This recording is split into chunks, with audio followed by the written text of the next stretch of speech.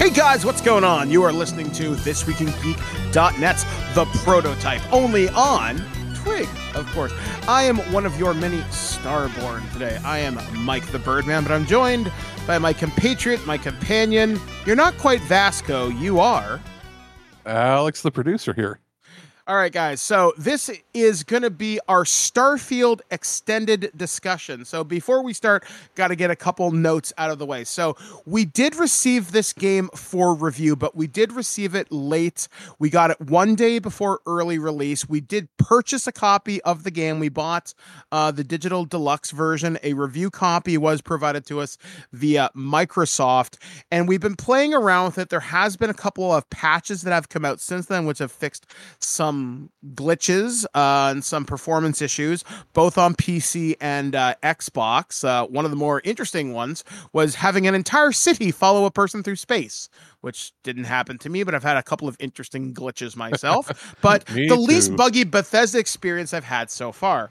So that being said, like I said, we got a review copy. We've had a couple weeks with this game. We've had things patched out. So I have played the majority of this game on Xbox Series X with a little bit of time on PC via Game Pass.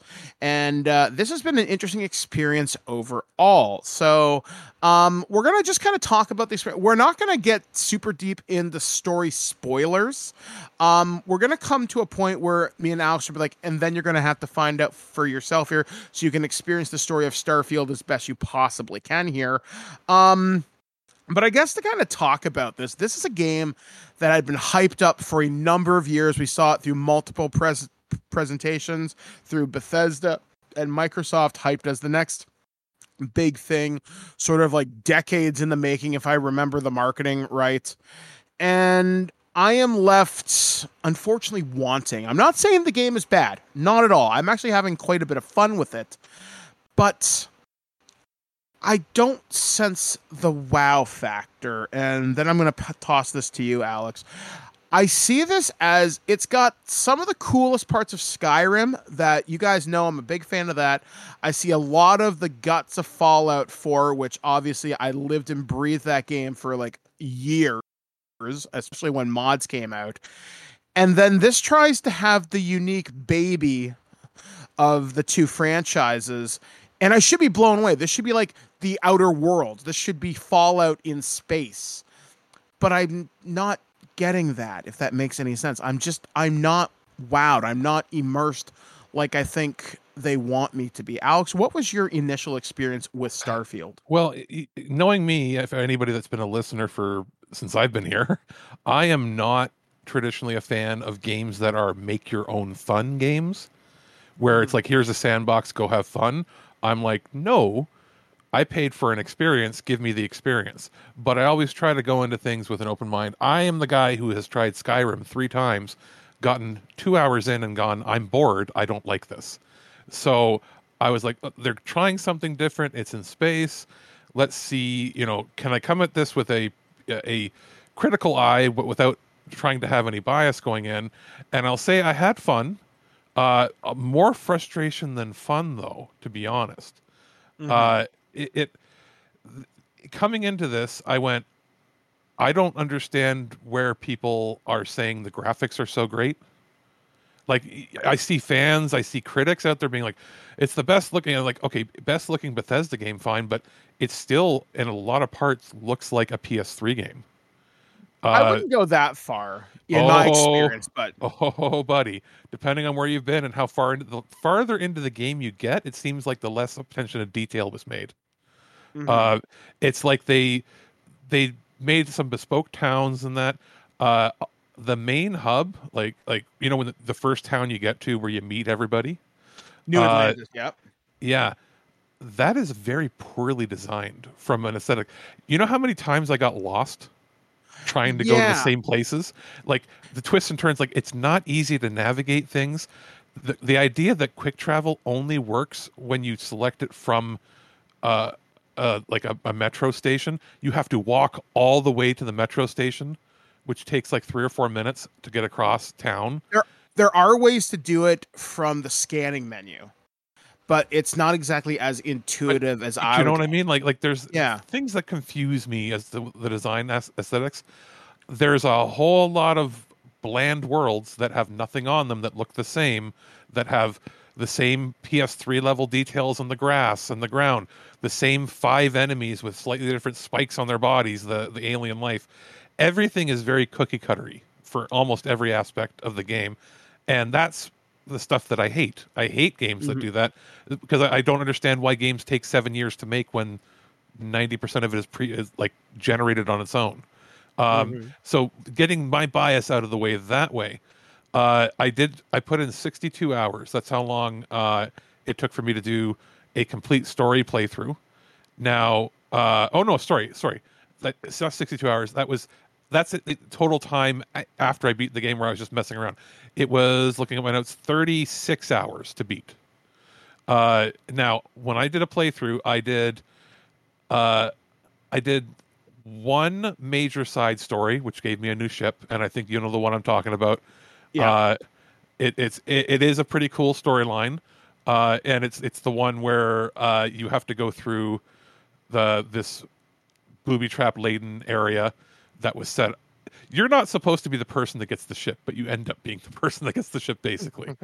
Uh, I did that, and I did, I believe, one.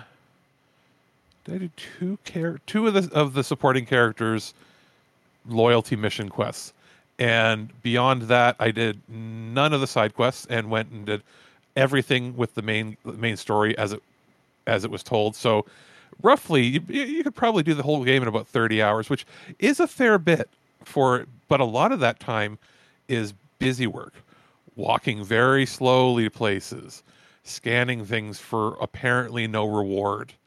Uh, and then I'll say, without going into the direct plot details, because we're not going to do major spoilers, like you said, the game ended up being, hey, look at what Mass Effect did well. Let's try to copy that, but not really think about how the narrative will work that way. So there's a lot of Mass Effect in here. There's a little bit of Fallout, obviously, and the bones of the other Bethesda games. Um, but there were and let's add some No Man's Sky stuff to it with the exploration. But everything in this game feels a little half baked to me. Exploration feels half done. There is no real space travel. The space fights feel tedious and rare. Uh, there They're are very, fun when they do happen, though. but in I some love them cases, personally. until you get to the end of the game and it does a big jump in difficulty where they go, hey, you must get new ship and then pray to God that you You just get lucky. survive. Yeah. And I will say this: I played it on a varying level of difficulty. I switched it around here and there, playing it on not the easiest, closer to normal difficulty. I was Hmm. able to get to the end of the game, and I was level, I think, 28 or 30, Hmm. and the end game is level 70. And I Yeah, only there have are some big difficulty spikes in there for and, sure. and the end game jumps from level a recommended level of 45 Hmm. all the way to 70 in one mission. And I'm like, what? So they're just expecting you to just meander between the second last mission and the last mission. And I had trouble with a space battle that happens that's sort of required, and then zero trouble on, like, the difficulty spike went up and then went down to nothing. And I'm fighting people that are level 70, like hundreds of people on the final missions, and Hmm. having no problems with them. Yet I was having problems with people the mission beforehand. My experience with the game is I've probably put about 50 or so hours. I've done three of the major character companion quests. One of them I actually had a fair bit of fun with. I liked how it ended. I got married in the game to one of the first companions. Oh, I I tried that. played. Mine glitched out and it wouldn't do it. Aw. So I again, I got was married to the first companion, Sarah. okay. Yeah. So I'll say this: like, I encountered probably more glitches than you because I played it slightly before the release day. Yeah, with me, I like to approach Bethesda games with the intention of what can I do to break this? And what I mean by that is if you know how the Bethesda design philosophy works, you can actually have an awful lot of fun because you know how the underlying subsystems work. Well, see, Um, I didn't know how any of that worked because again, I haven't really played them. I played maybe 10 hours of Fallout and really didn't like it. A mhm. Fallout 4. And but I'll tell you this, I did, me, I like to tinker around and figure things out. I found out that any weapon that you give your companions has unlimited ammo. Mhm. So I gave them grenades. So, which might be why I was able to partially get through the end game stuff a little easier because they're volleying grenades every 3 seconds. Um, uh, I once I got the new ship, I didn't really do much. I'll say this: I built my build to try to get through it as quickly as possible because I was like, let's see, for somebody like myself who loves a curated narrative experience, Mhm. is there something for me? And the answer is yes. It didn't blow me away. It was, it was B tier story.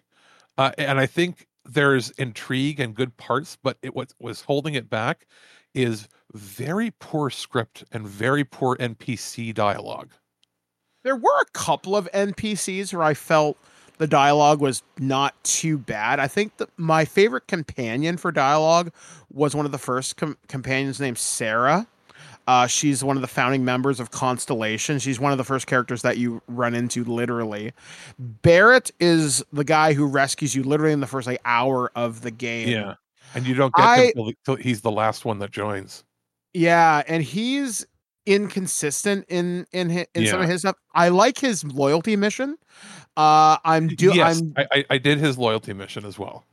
Yeah, and yeah, other things that I really played around with. I haven't played around with the outpost building system, which No. is something in Fallout 4. I used to build settlements that would be these impenetrable death traps. Like as so much if if a bloat fly came by, it would get annihilated to the subatomic level. Here, I spent my time in the ship builder because I wanted to know how it functions, and the game doesn't do a particularly great job of explaining the systems to you. You would think an A class would be the best type of material. Turns out it's not. It's C class. So I had an insane amount of credits. Once again, when you know how to Bethesda a Bethesda game, money becomes not a problem. Well, And I I I outfitted. Oh, sorry. Go on. I'm sorry. I was just gonna say I will say this right up front before you go into it. Yeah. Outpost building and ship building are significantly better on PC. The Yes. controls on Xbox are outright Difficult to master. frustrating at best, outright infuriating at worst, trying to figure out Yeah. how it works. It is really like for something marketed as an Xbox game first, let's be real. This is marketed as an Xbox game, not a PC game. Hmm. It has Hmm. incredibly poor controls when it comes to those builder and shelter aspects of the game. The controls with shooting everything's fine. It's just Hmm. it was like, wow, you just didn't think to not use a mouse? Yeah, like it would be nice if Microsoft had built in the option to have keyboard and mouse support specifically for certain sections. So when I built my ship, I bought one off the Crimson Fleet, which is a faction you can join in the game through various methods. And I bought the Crimson Right. I nicknamed my ship the Fubar. And the Fubar's slang is wherever there's trouble, we probably started it. And it took me a while to figure out how to do different ship components. So it was changing reactors and engines, and then it was also figuring out, well, how does mass work? How does maneuverability work? How does weapons work? And eventually, after about 3 hours and losing multiple ship builds, I finally got a ship that I was happy with. This thing is maneuverable as hell. It can grav jump almost right across the entire galaxy because it's so fast. I've got almost max shields, an amazing hull, really good armor and weapons, and it's phenomenal. And the thing that took me the longest, and I'm kind of glad I took my time to do it, just because the game does take a lot of your customization into it, is the paint job. And my ship is mostly red, black, and white with hints of orange through it. And it's a really nice looking ship. You may have seen some of my pictures on social media for it. And I'm really happy how that turned out. The character creator, I made my character Somebody on Twitter, my friend Clark, who's been a longtime friend of the show, described my character as Lilu Shepherd. So Lilu I from the saw Fifth that. Element, yeah, and like she looks great. And I've been playing around with the photo mode. I know, Alice, that's something you got me into in the Oh Ghost yeah. of Tsushima stuff, and I really Which like that. I know like this is about, an Xbox game, but it's funny how PlayStation got you into photo mode for Xbox games. So I think we can all just get along. Yeah, like it's really fun when you get into some of the nitty-gritty minutia systems of Starfield, which is where I really excel, and going into some of the smaller missions because you pretty much did a beeline through the main storylines, Yeah. whereas I took time to fill out the world. And for me, that's the strength of any Bethesda game is how much immersion you get. Like in Skyrim, for example, when you go on some of the faction quests for the Assassin's Guild or the Stormcloaks or the Dawn Guard.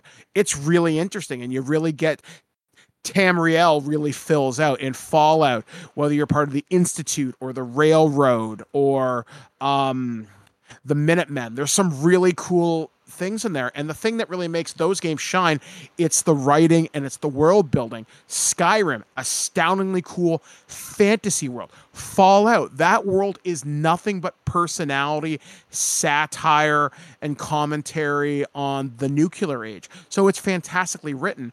With Starfield, I don't know what they're trying to say. I mean, I guess the whole message about evolution and humanity, which I said I'm not going to get into too many spoilers there. It says something interesting. Maybe I've just had my head in Star Trek for It, too long, or I'm thinking you, I've you know what seen it this is? before. Well, you've seen it in Mass Effect. Like there's Yeah. it, and I'm not trying to just downplay it or be begrudging against it. It's just 75% of this plot is pulled right from Mass Effect almost directly. Mm-hmm. And even some of the aesthetics with the font and things, there are elements here where I'm like, oh, this is cool if it came out 12 years ago. I Eh, think for And me, and if other sci-fi games hadn't done it already. yeah, I think for me, I like the gameplay, like the actual gameplay, like going down the planets. I will admit, scanning is a little bit boring. When you find interesting things on planets, which admittedly I wish happened a little bit more often, it can be fun. Finding Yeah. random outposts and finding hidden missions has been really interesting so far. Like I've come across labs that have been abandoned, and there's some kind of a plot there I'm still trying to figure out. Like there's I some, think I know where it goes. But because yeah, I did encounter some things like I didn't just completely beeline it because you have to do some side stuff. For instance, before you go to do the final quest lines that lead to the end of the game, they force you to make some jumps, in space. And there's a jump that you have to make that the base ship cannot make, even if you upgrade the engines.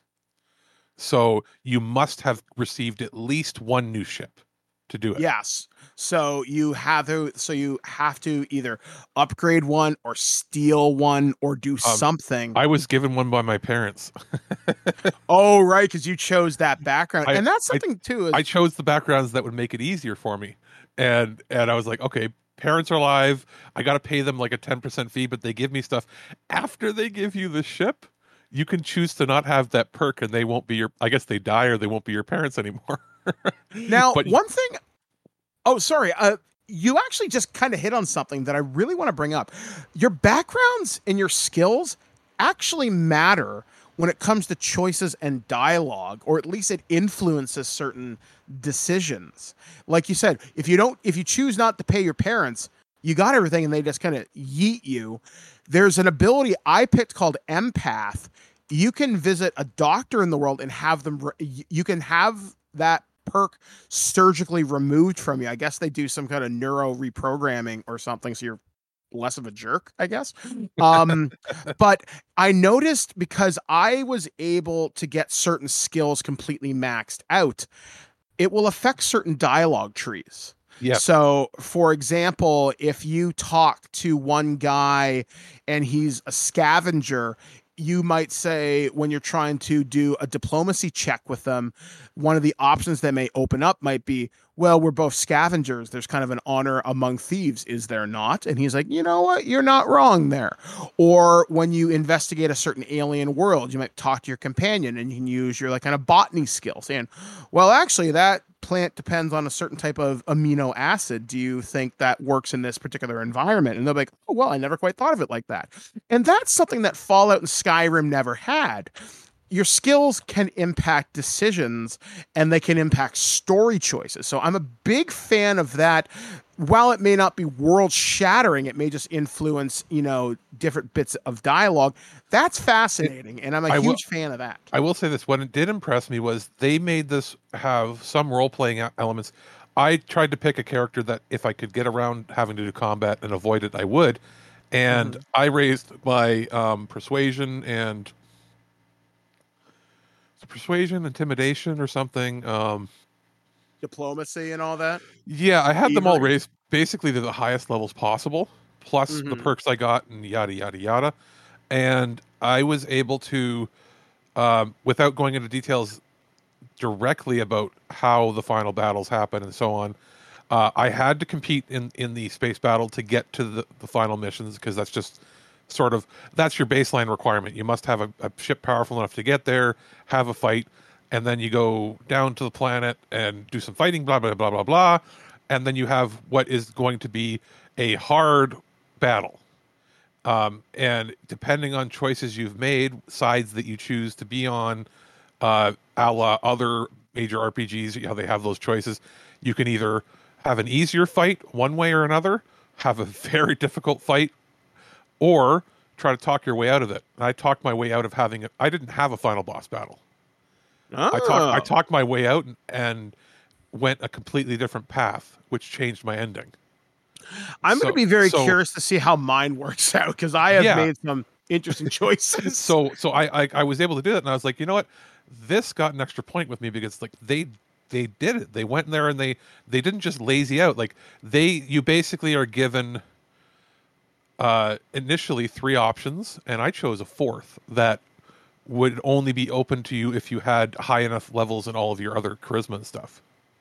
Yeah, and that's something when Bethesda thinks outside the box and they think, well, what if player does XYZ? Usually they're very good about that. Although that being said, you actually brought up, which is going to be my next point.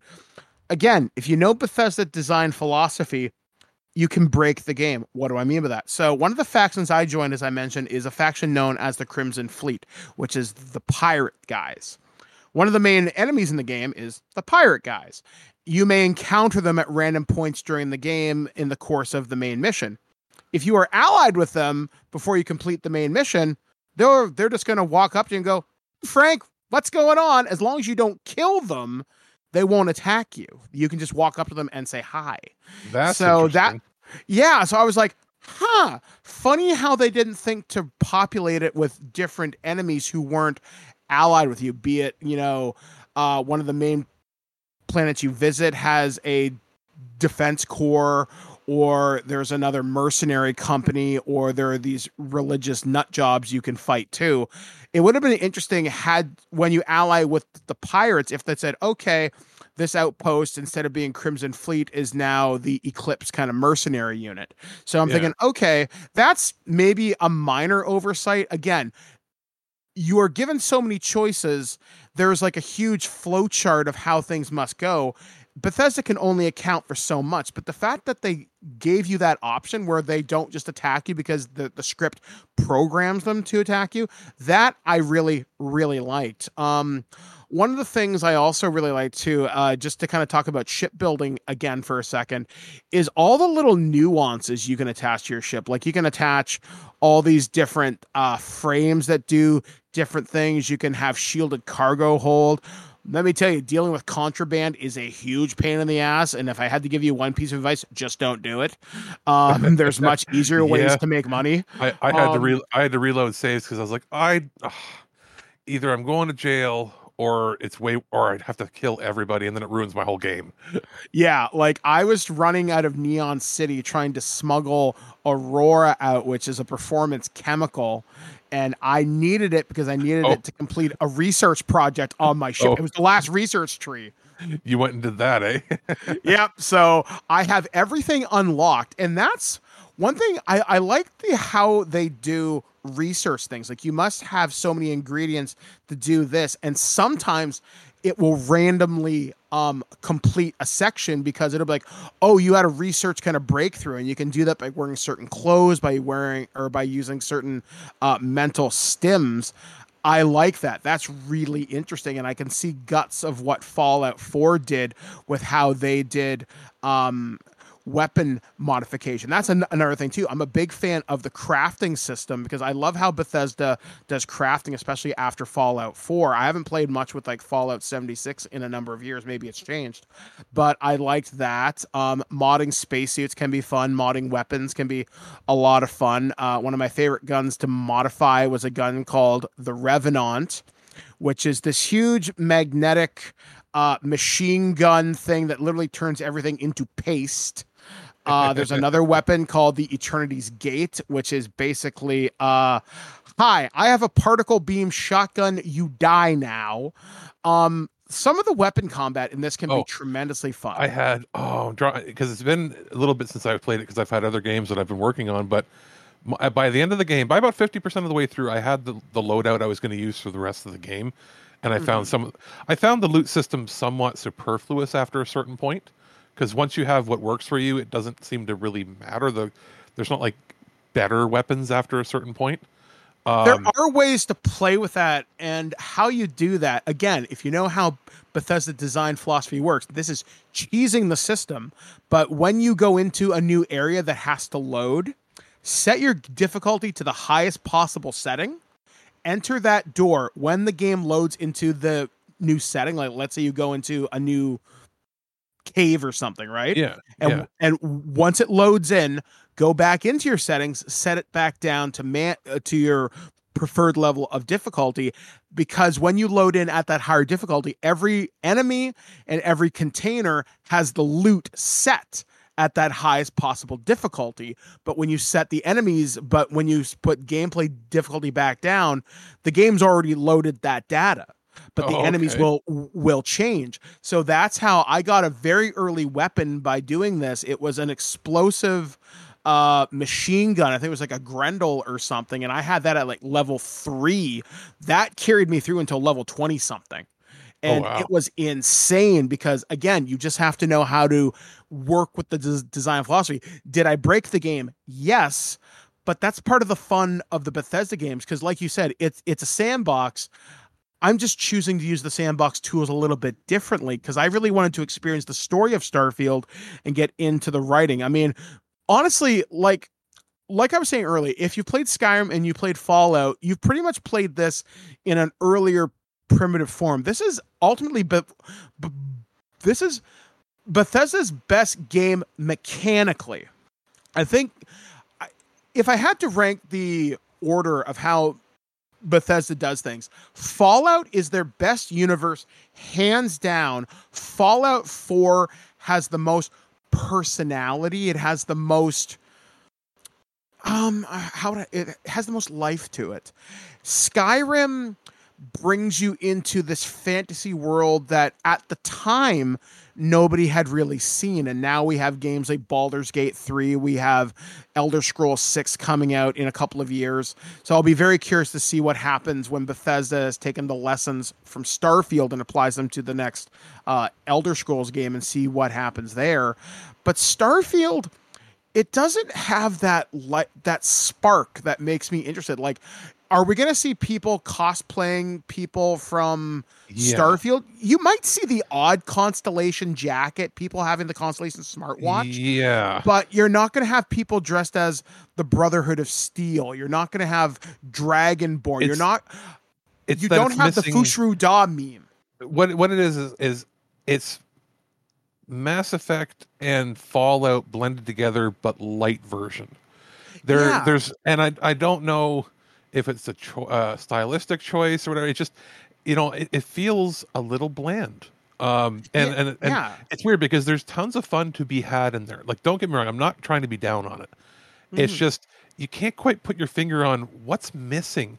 And then I realized it's that it doesn't have anything overly memorable that Yeah, happened. and yeah, like that's this game's biggest crime is it doesn't have the wow moment. Whereas in Fallout 4, sorry, you've had years to beat it. You find out your stolen son is the head of the institute, and at the time that was a mind-blowing revelation. But you knew who the companions were. I can list them off. You got Nick Valentine, the synthetic uh detective that works out of Diamond City. You had John Hancock, the ghoul who helps run Boston. You've got Preston Garvey, the most annoying character in gaming.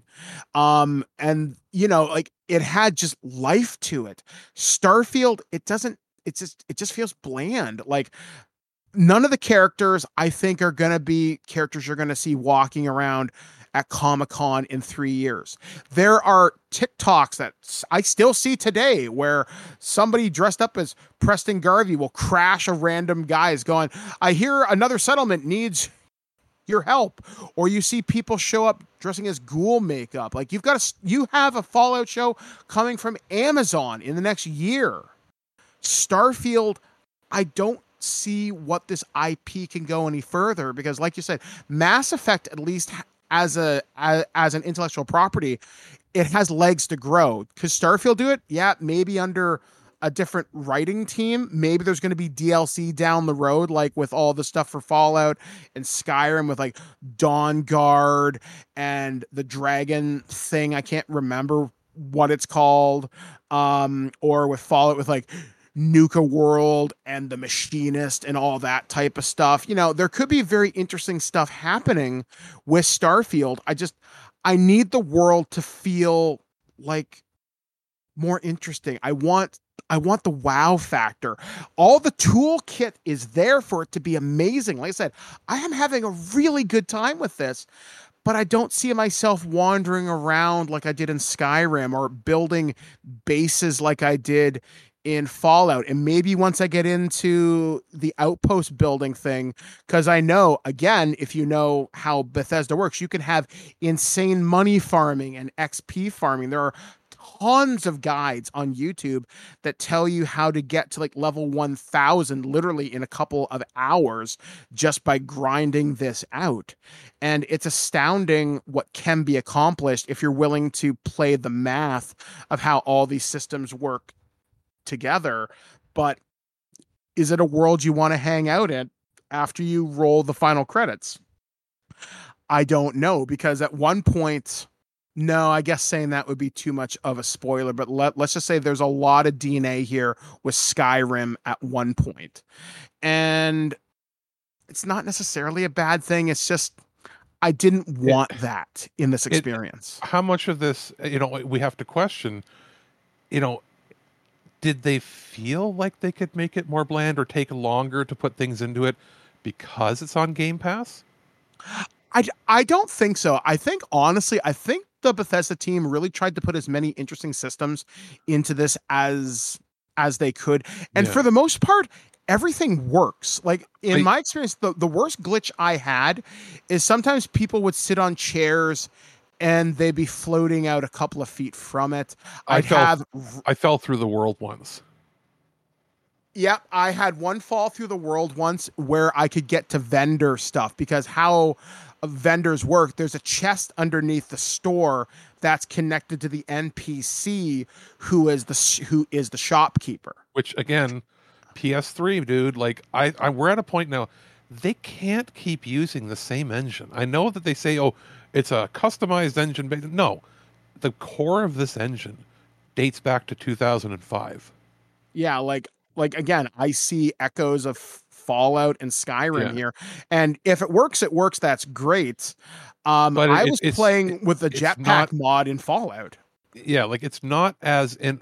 Basically, here with the last bit I'll crap on is it's not as innovative as they're trying to market it as, and the story is interesting but doesn't excel, and the music is not memorable. Beyond that, if you can get over that those parts are kind of bland, and you have to compare it against its contemporaries, like things that they've produced in the past, like we've talked about other Bethesda games. Mm-hmm. You also can't put it in a vacuum and not compare it against other AAA based stuff like you look at the Outer Worlds. The Outer Worlds did this already. It's this, but narratively and honestly better. Snappier writing. Also a Microsoft, like even though it's Obsidian, it's still under the Microsoft banner. And you Yeah. know, like it's it's not a good look when their contemporaries on their own platform from their own companies do what this did but better and multiple years ago. So I know that this is going to have legs. Like there's going to be mods up to the wazoo, Oh and yeah. that's going to be crazy. Like I will probably come back to it in a couple of years' time and be like, "Hey, what's different?" And then go, "Holy crap!" and see what happens. Yeah.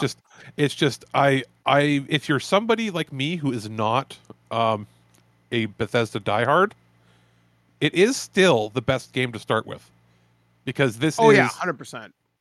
this is, as you said before, the most complete and mostly bug Refined. free Yeah. Bethesda game at launch ever. It has a decent enough compelling story. It's a good starting point. Like you can choose this, play this, and go, does this style of game work for me?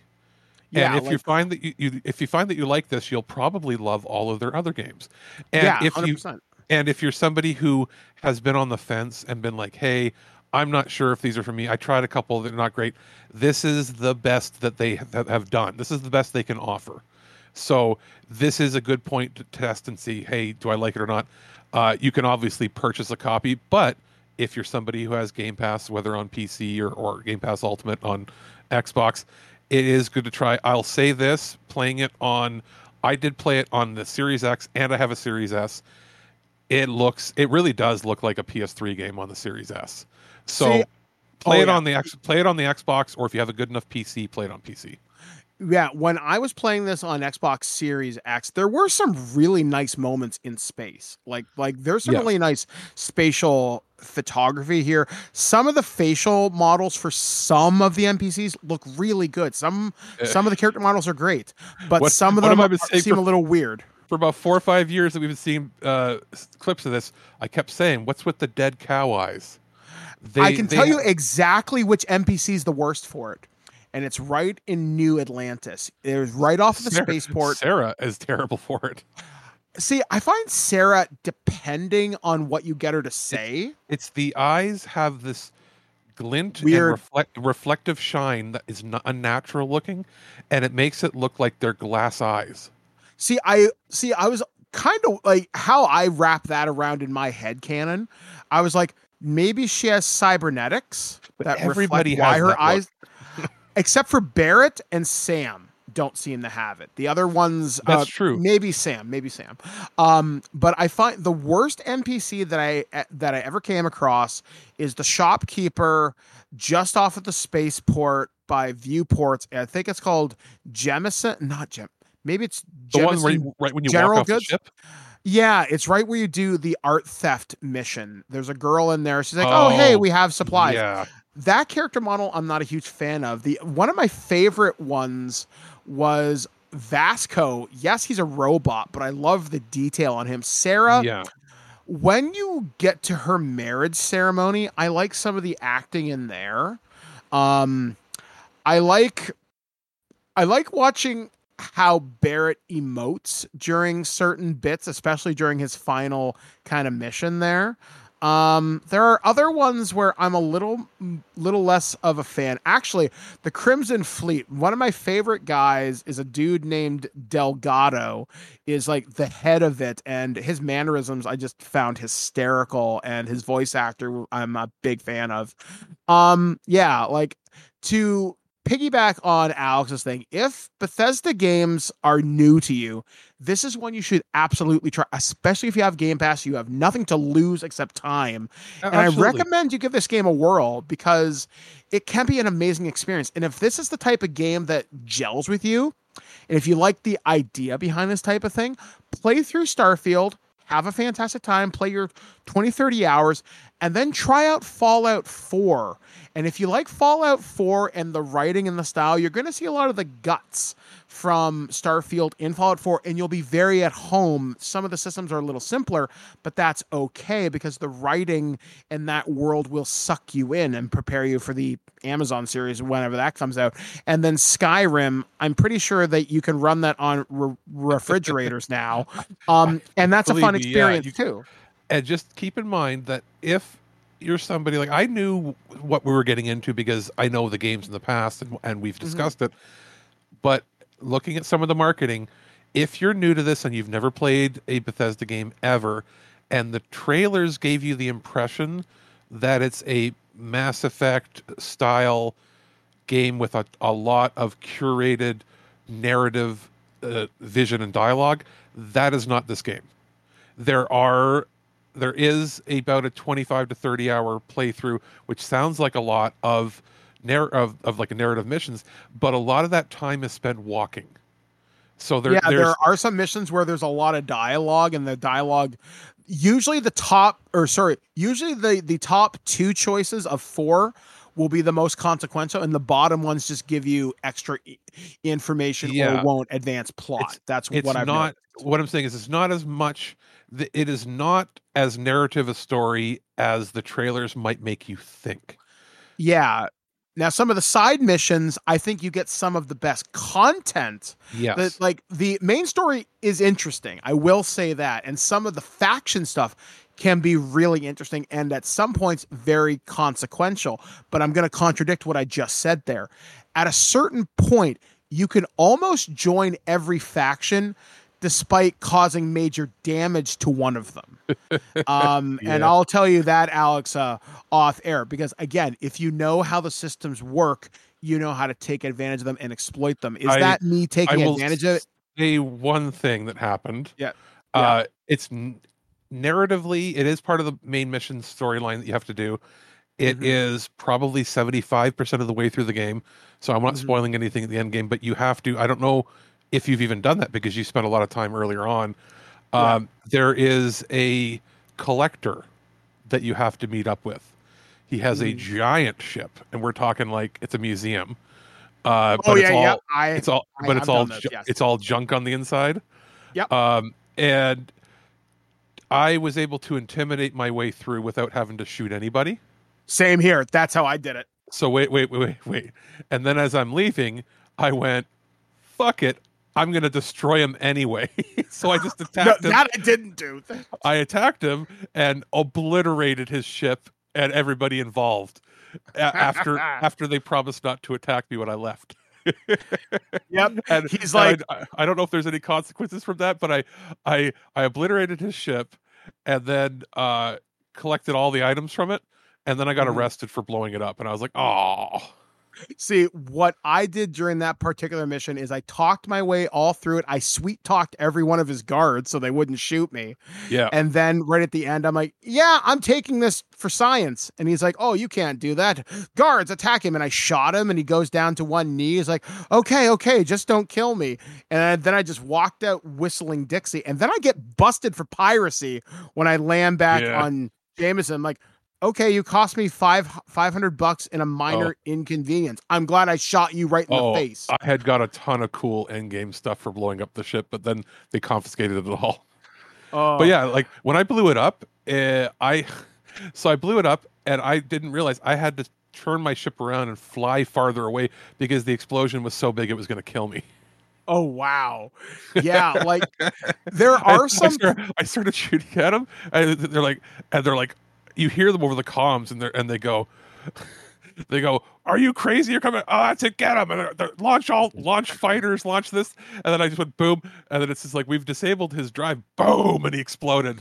And then just killed everybody. And I was like, wait a minute. And then like you could hear like some of the companions and the people in my ship. And they're like, did we need to do that? And then I got arrested. I've kind of styled my character as the pirate queen of the settled systems. Don't cross me. Give me what I want and I won't hurt you. I'll be very nice about it until I don't need to be. I don't know. I will say from a certain, as we begin to wind this down, I did have a fun role playing experience. Like I did find at certain points I could get into my character's mindset, but it wasn't okay. Interesting. All right, I just had this thought. In some ways, this is a better role play experience because you can be as immersive as you want. Whereas in Fallout 4, you have all this lore coming at you, and you, as the sole survivor, have a lot of baggage, like you're looking for your son and whatnot. Here, you are different because you can hear what these artifacts do. And as in Skyrim, you are infused with the soul of a dragon. You are the last dragonborn, and you must defeat. I can't remember the bad guy's name now, but whatever. Um, that's very epic. Here you start out as very ordinary, and then begins very extraordinary. So in certain ways, this is a very good role playing game.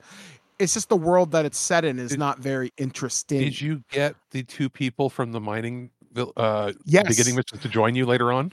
Yep, my plan is through my playthrough before I get to endgame, I'm gonna build an awesome outpost, and that's where they're gonna live. And I'm gonna send my adoring fan there to annoy the hell out of them. And I'm gonna fly around with me and the crew of the Foo Bar causing trouble throughout the stars.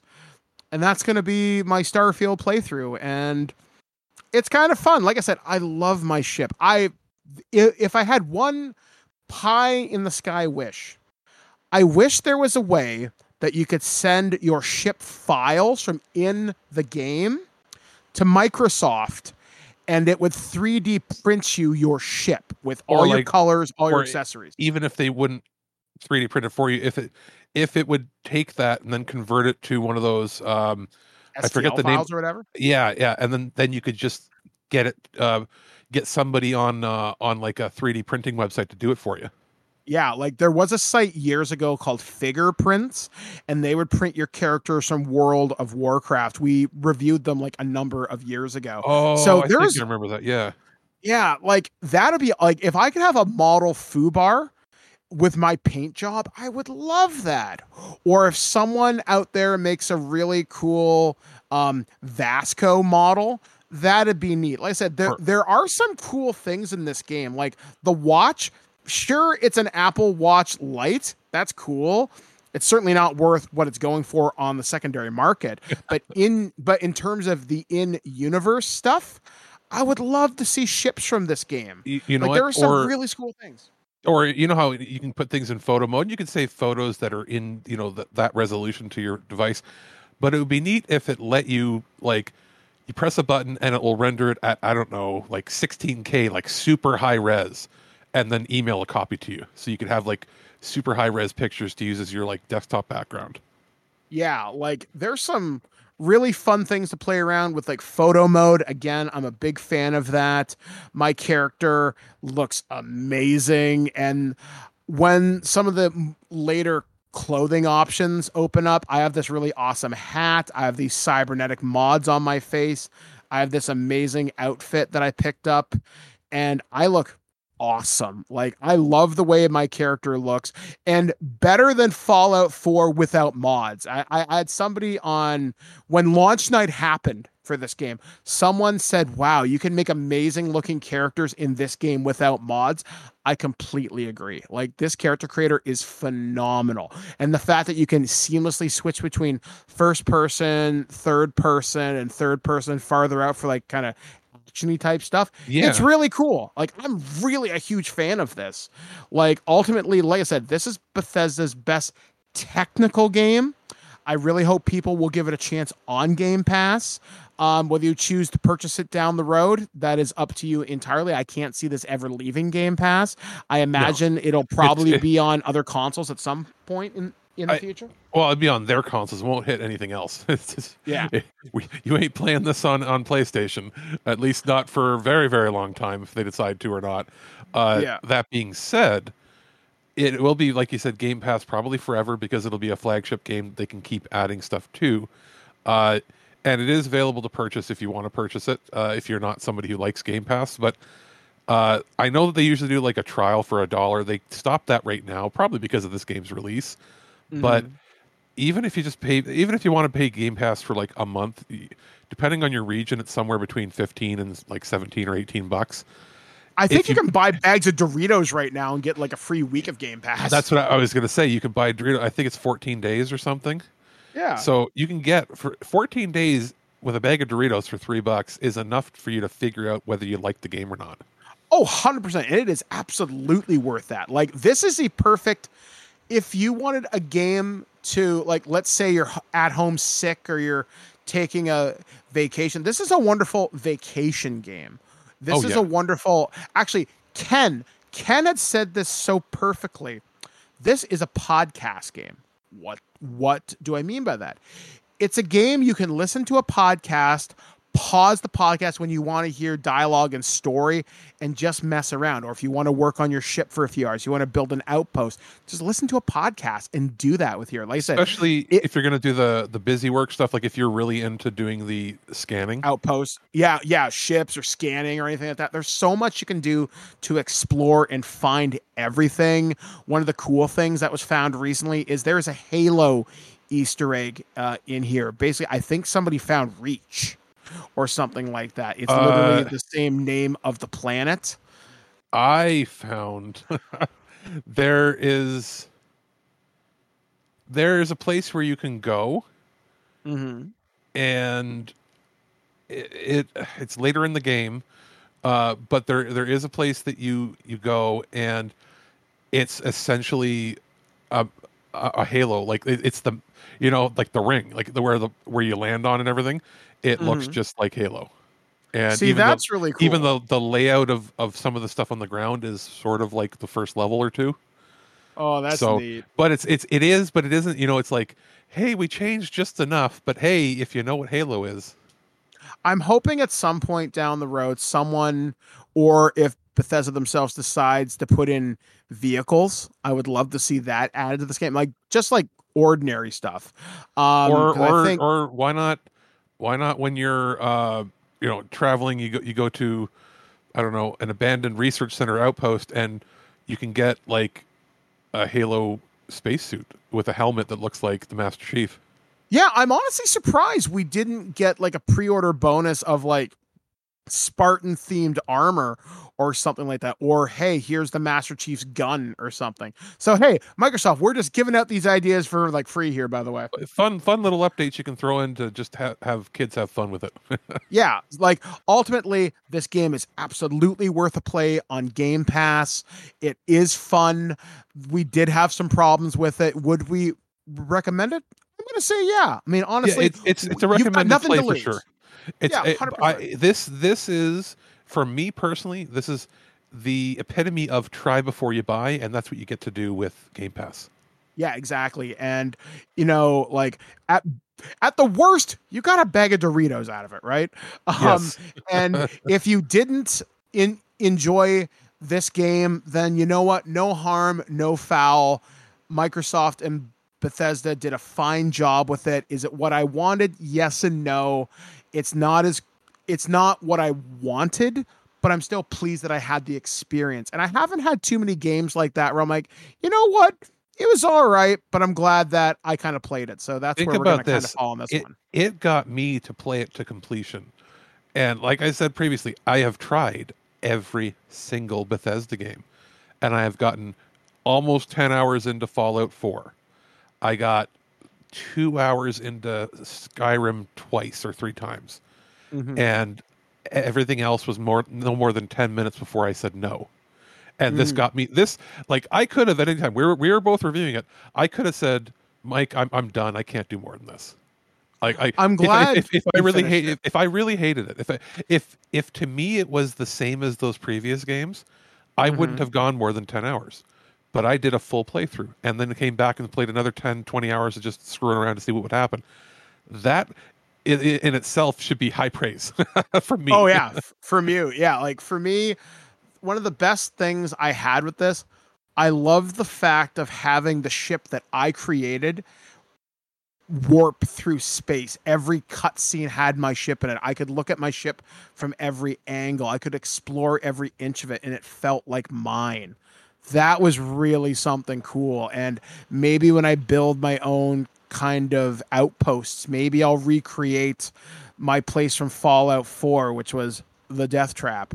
And I'm really looking forward to playing that. But ultimately, like I said, guys, hopefully you will have fun venturing out into the Starfield. You will find out what Unity means, and you will find answers to life, the universe, and everything. It is not, unfortunately, 42, but few things are.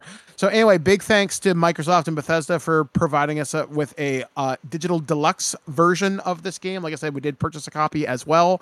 And yeah, so we will be checking in with this game periodically as updates come down the road. And maybe Alex will revisit this game after its first big DLC, which should come out within maybe a year or two. Who knows? I was going to say, I think maybe, if not a full episode, we should, on the 1 year anniversary, come back and, even if it's on the regular show, give like a 5-minute update and say, hey, let's check in and see how it is now after a year. Because this is a game that's going to have legs. It's probably, like they're hoping, going to be like Skyrim, where you get like 5 or 6 years or more out of the game. So, oh yeah, like hopefully, mod community is going to be amazing for this. And that's what I mean. Next year, if we come back in a year and we can do like a State of the Union, how is it on its own, and how is it with all the new mods? Yeah. So anyway, guys, once again, thank you for joining us here on This Week in Geek. We got a lot of stuff coming up in the month of October. We got a lot of cool loose cannons. I'm recording with Enrique and David, Aaron and Alex, and I'll be back to talk about some cool stuff. Me, Enrique, and James Rolfe recorded a show on Hammer Horror, which you'll hear closer to Halloween. And we're going to be talking more Star Trek. I was telling this to Alex off air. I've started watching Star Trek DS9. I'm working on my stuff for Star Trek Adventures. Can't talk too much about it, but I am starting to put pen to paper on a couple of different things, and it's been really exciting to get back into that Trek state of mind. We are starting to work on holiday gift guide stuff. We've already started to send out emails. Broketober is basically on our doorstep. We have games like Assassin's Creed. I've got several titles I can't talk about just yet, but I had a lot of fun talking with some developers recently. And yeah, it's going to be a very busy couple of months until we sprint towards the end of the year. So, oh boy, Alex, it's going to be fun. I'm looking forward to it. We're getting ready now. And think about this. We're now back to both of us being here to record on the regular weekly basis. It's going to be an interesting fall for sure. Exactly. All right, guys. So for This Week in Geek, we have been Alex, the producer. I've been Mike the Birdman saying, be excellent to each other. We'll catch you guys right here on thisweekingeek.net.